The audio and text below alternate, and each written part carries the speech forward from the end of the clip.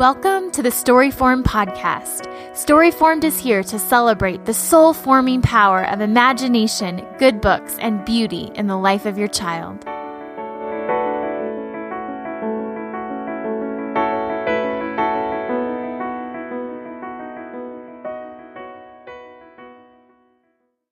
Hello, everyone, and welcome to the Storyformed podcast. I'm Holly Packiam, and I'm so excited to be sitting here today with Sally Clarkson. Hello. And of course, many of you know, who've been listening for a while, that Storyformed is a ministry initiative of Whole Heart Ministries, of which Sally and her husband Clay run. And I am just so fortunate and so blessed to be able to work with Sally, and we've been friends, and she's been a mentor for almost about 12 years now. We're sitting here today in her library, which, oh my goodness, there's so much we could talk about. So many books we could spend all day talking about. All the collections that Sally has. You're making me look at books I haven't looked at in a while, and now I want to go back and read them. So Sally and I were just chatting this morning, and I said, you want to do a podcast with me and talk about something? So we thought we would talk about poetry today, which is something I've been wanting to talk about on the Storyformed podcast for a long time. So I asked Sally if she would come and just share some of her favorite books that she shared with her kids growing up, and to share about how they memorized them and how they formed and shaped her kids. So Sally, what do you want to share with us first? Oh, well, first of all, I want to tell you why. Yes, please tell us why. I read many years ago that a part of developing a vocabulary is memorizing words, memorizing poems, memorizing scripture, memorizing things, because your brain has this ability to make pathways. And when you have words and you add words by conversation or by reading aloud to kids, it makes pathways so that this word connects with this other story that the word was in. And so it makes your brain grow. Mm-hmm. But when you memorize whole sentences, it's exponentially strengthening to your brain power. And, I read a couple of books on that, or articles on that. And so, again, I was doing this all from scratch, not having any models before me, but I made my children memorize a lot of poems. And along the way, I happened to discover some amazing books, and you'll take some pictures of it today in case people can find them online. Yep. But I found books that had creative art pieces, like classical art, and sometimes just famous artists, and it would always have a classical poem with it. And so I would put these books on easels around my house, and sometimes I would take it to the dinner table, life-giving table. You can read about that. But and I would just read a short poem, and I would show them a picture. And I would say, what do you imagine is happening in this picture? Why did they put this poem with the picture? What does the poet mean by what they said? Why don't you write a poem? It was just a way for me to engage them in learning how to write, learning how to imagine. And Holly, you can see the pictures, so you can see that they're gorgeous, gorgeous pictures. Yes, I love these that you pair with beautiful art and beautiful words together. Well, right now, Holly and I are looking at a picture of this child that has this huge hat on and this overflowing coat. It's obviously Is this Mary Cassatt? Yeah, it's Mary Cassatt, and it's Ellen Mary in a white coat, and it was in 1896. And so I remember showing this to my kids, and I said, can you imagine a child ever having to wear that many clothes? Right. It's this little baby with this huge coat this huge draped coat over her. and this hat that looks as big as a pumpkin. And so then we read the poem, and it said, where did you come from, baby dear? Where did you come from, baby dear? Out of the everywhere into here. Where did you get your eyes so blue? Out of the sky as I came through. And so they would take turns reading the poems, and they would take turns looking at the pictures and writing about the pictures and drawing pictures. And so I was showing Holly these beautiful books that I found. The one I was just showing her today is Who Has Seen the Wind? Neither I nor you. Mm-hmm. But when the wind came passing. And so, yes, I love that poem. Yeah, and I'm going to read another little poem in just a little bit that's neither I nor you, but when the leaves hang trembling, the wind came passing through. And I would use voices, and that's a poem by Christina Rossetti. But I think that as I look at my children now, I think that it was not just reading stories, not just reading classical books, not just hearing things on tape, but poetry is one of the most it's the most sophisticated use of language that we have.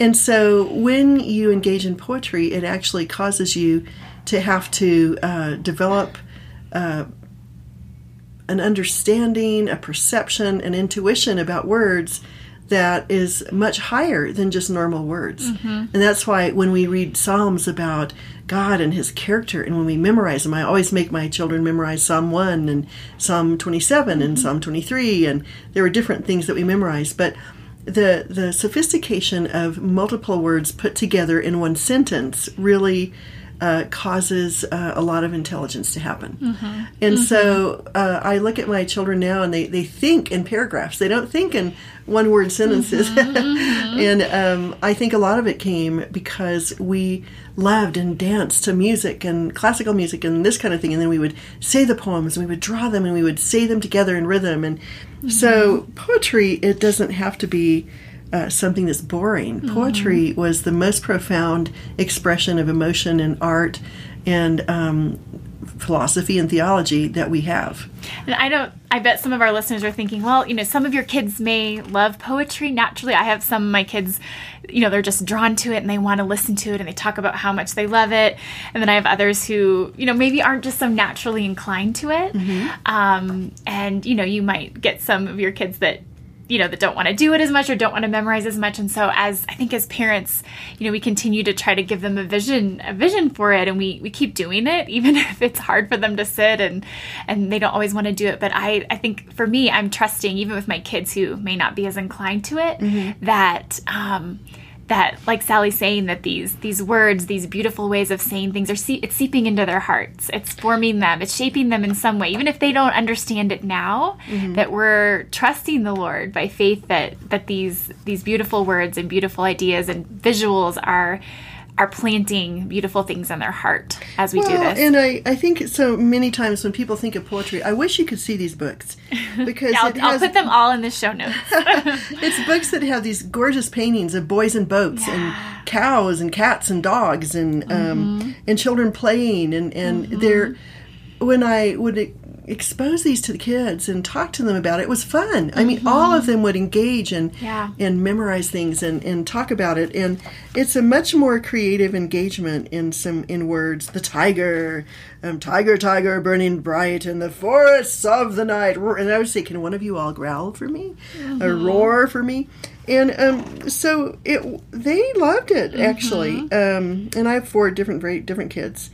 And so I think, again, what I want to always say to everyone is, don't picture being a boring teacher and saying to your children, well, you have to do this today. Right. But I think that you just direct them and you make it fun and say, oh, you're going to love this. Isn't that the silliest picture you've ever seen? Or you need to make it interesting because you are interesting. And so anyway. One of the things we've done to try to make it interesting and fun for them, too, is twice a year we do a recitation night with friends, and we'll get together with families, and so everybody will come with their poems or their scripture that they've memorized. And but in the practicing phase of this, I've had our kids, they'll record just take GarageBand or just anything you could record with, and they'll record.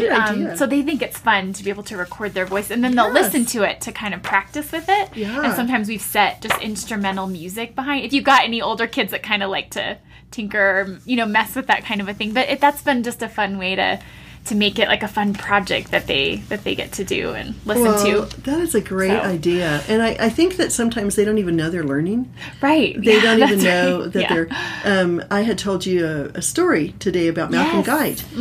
Malcolm Guite is a friend of ours who is a professor at Cambridge, and he's kind of one of the foremost contemporary beloved poets, I think. There aren't a lot of poets around, but people love him. And we met him just from our traveling to the UK and through C.S. Lewis conferences, and he's got such a lovely voice. I mean, I don't know, I can't even duplicate it, but we'll probably do a podcast on the membership while we're over there with Malcolm. Yeah, that would be wonderful.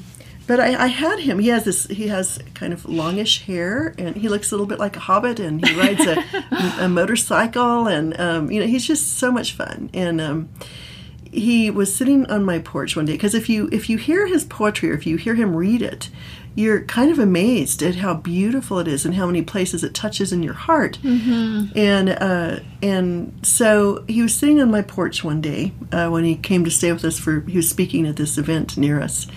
And I said, Malcolm, how do you do it? How do you write such beautiful word pictures and touch the heart of Christ and cause us to imagine things that I would love to picture but never knew how? And he said, well, as a matter of fact, he grew up in Africa, and I think his parents were missionaries and his grandmother lived with him. And he said that in absence of any kind of television or anything, computer, anything at all, and his grandmother would sit with him every day, sometimes every night, different times, and she would recite literally hundreds, if not thousands, of verses of poems that she had memorized.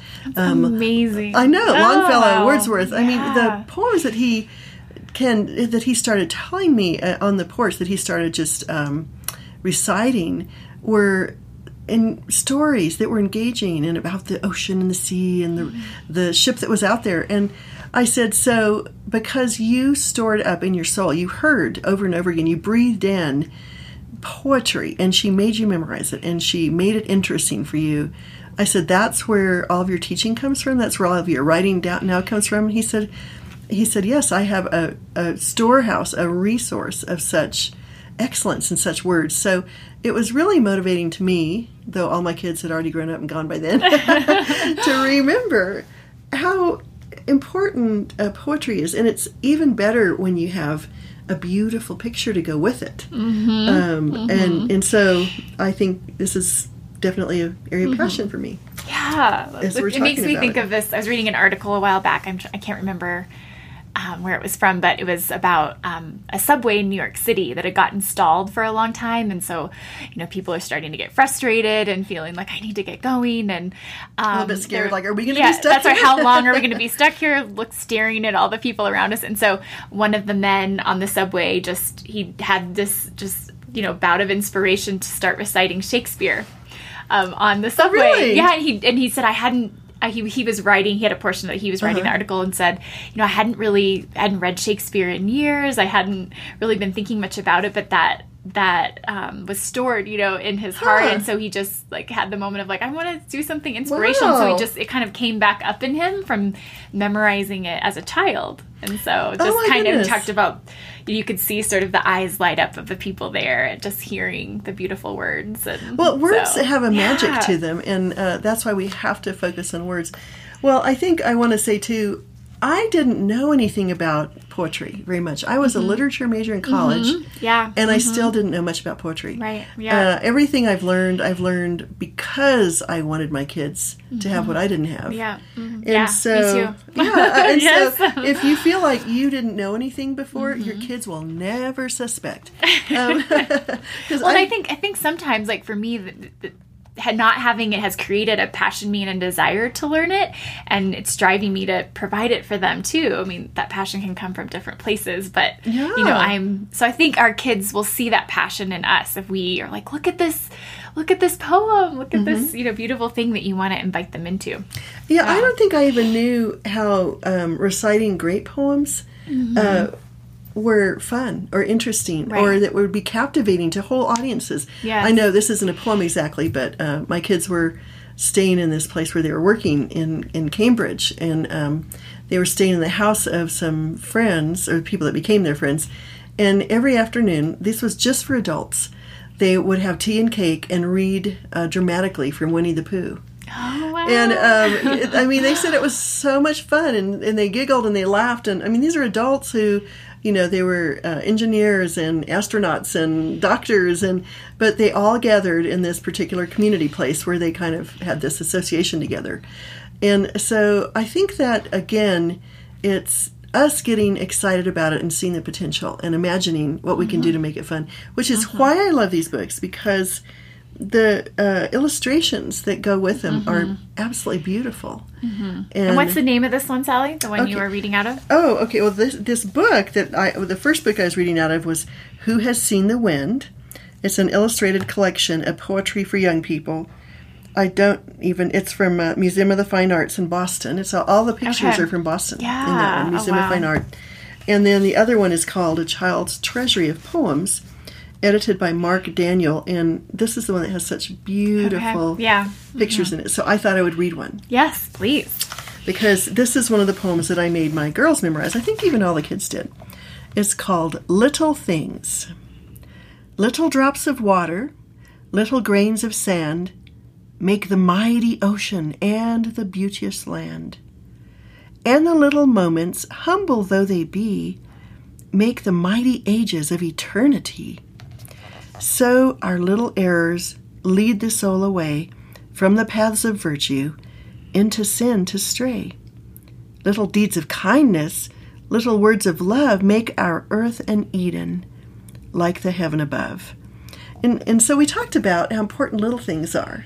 And I said, name every little thing that you can think of. And they would say things like mosquitoes. And I say, well, yeah, I guess they're important too. But we would talk about how small choices develop their souls. And small acts of kindness give people hope. And this is such a beautiful picture of a little girl in a broad sea.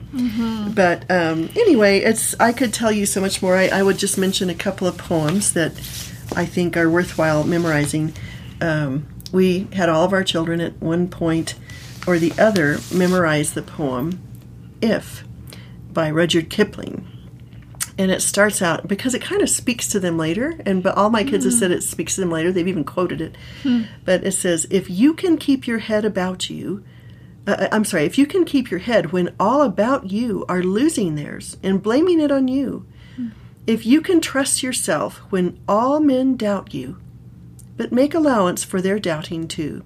If you can wait and not be tired of waiting, or being lied about, don't deal in lies, or being hated, don't give way to hating, and yet don't look too good nor talk too wise. And all of them are if, and then it's a fun thing to do. We memorize it little by little at a time.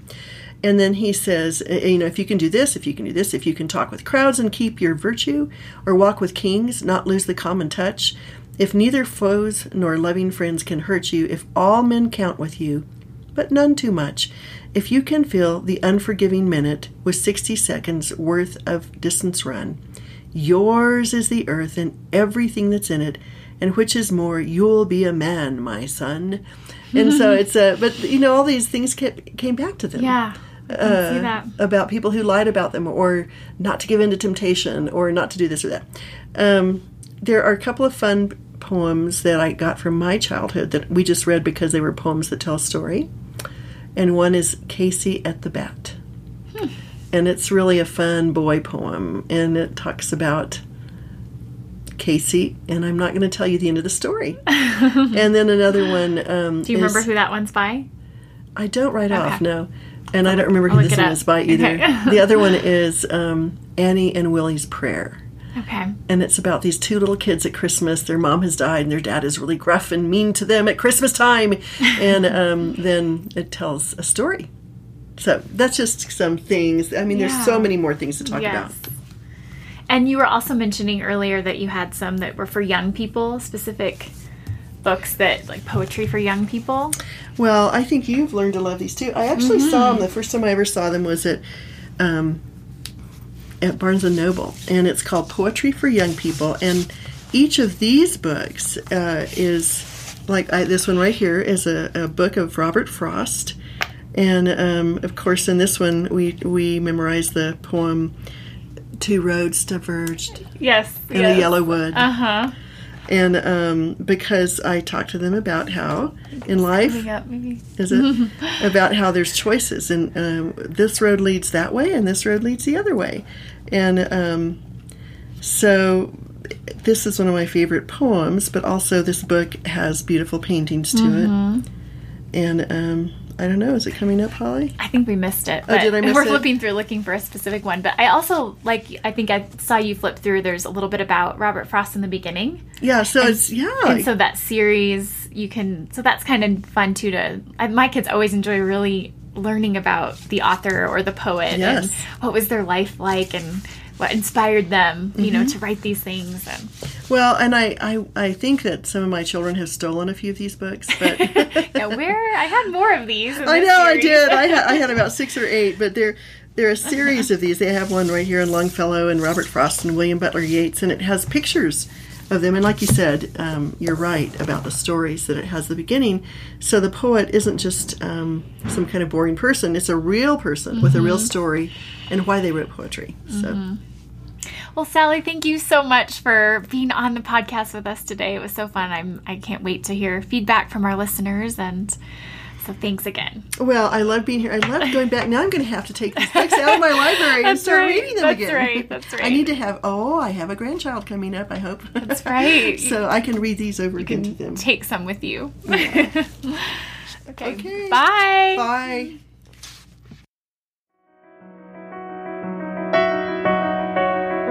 Thanks for joining us. Be sure to check out our website at storyform.com for show notes, and like us on our Storyform Facebook page, and follow us at Storyformed Home on Instagram. Please rate us on iTunes and leave a comment so that others can find out about us too. May you and your family be Storyformed.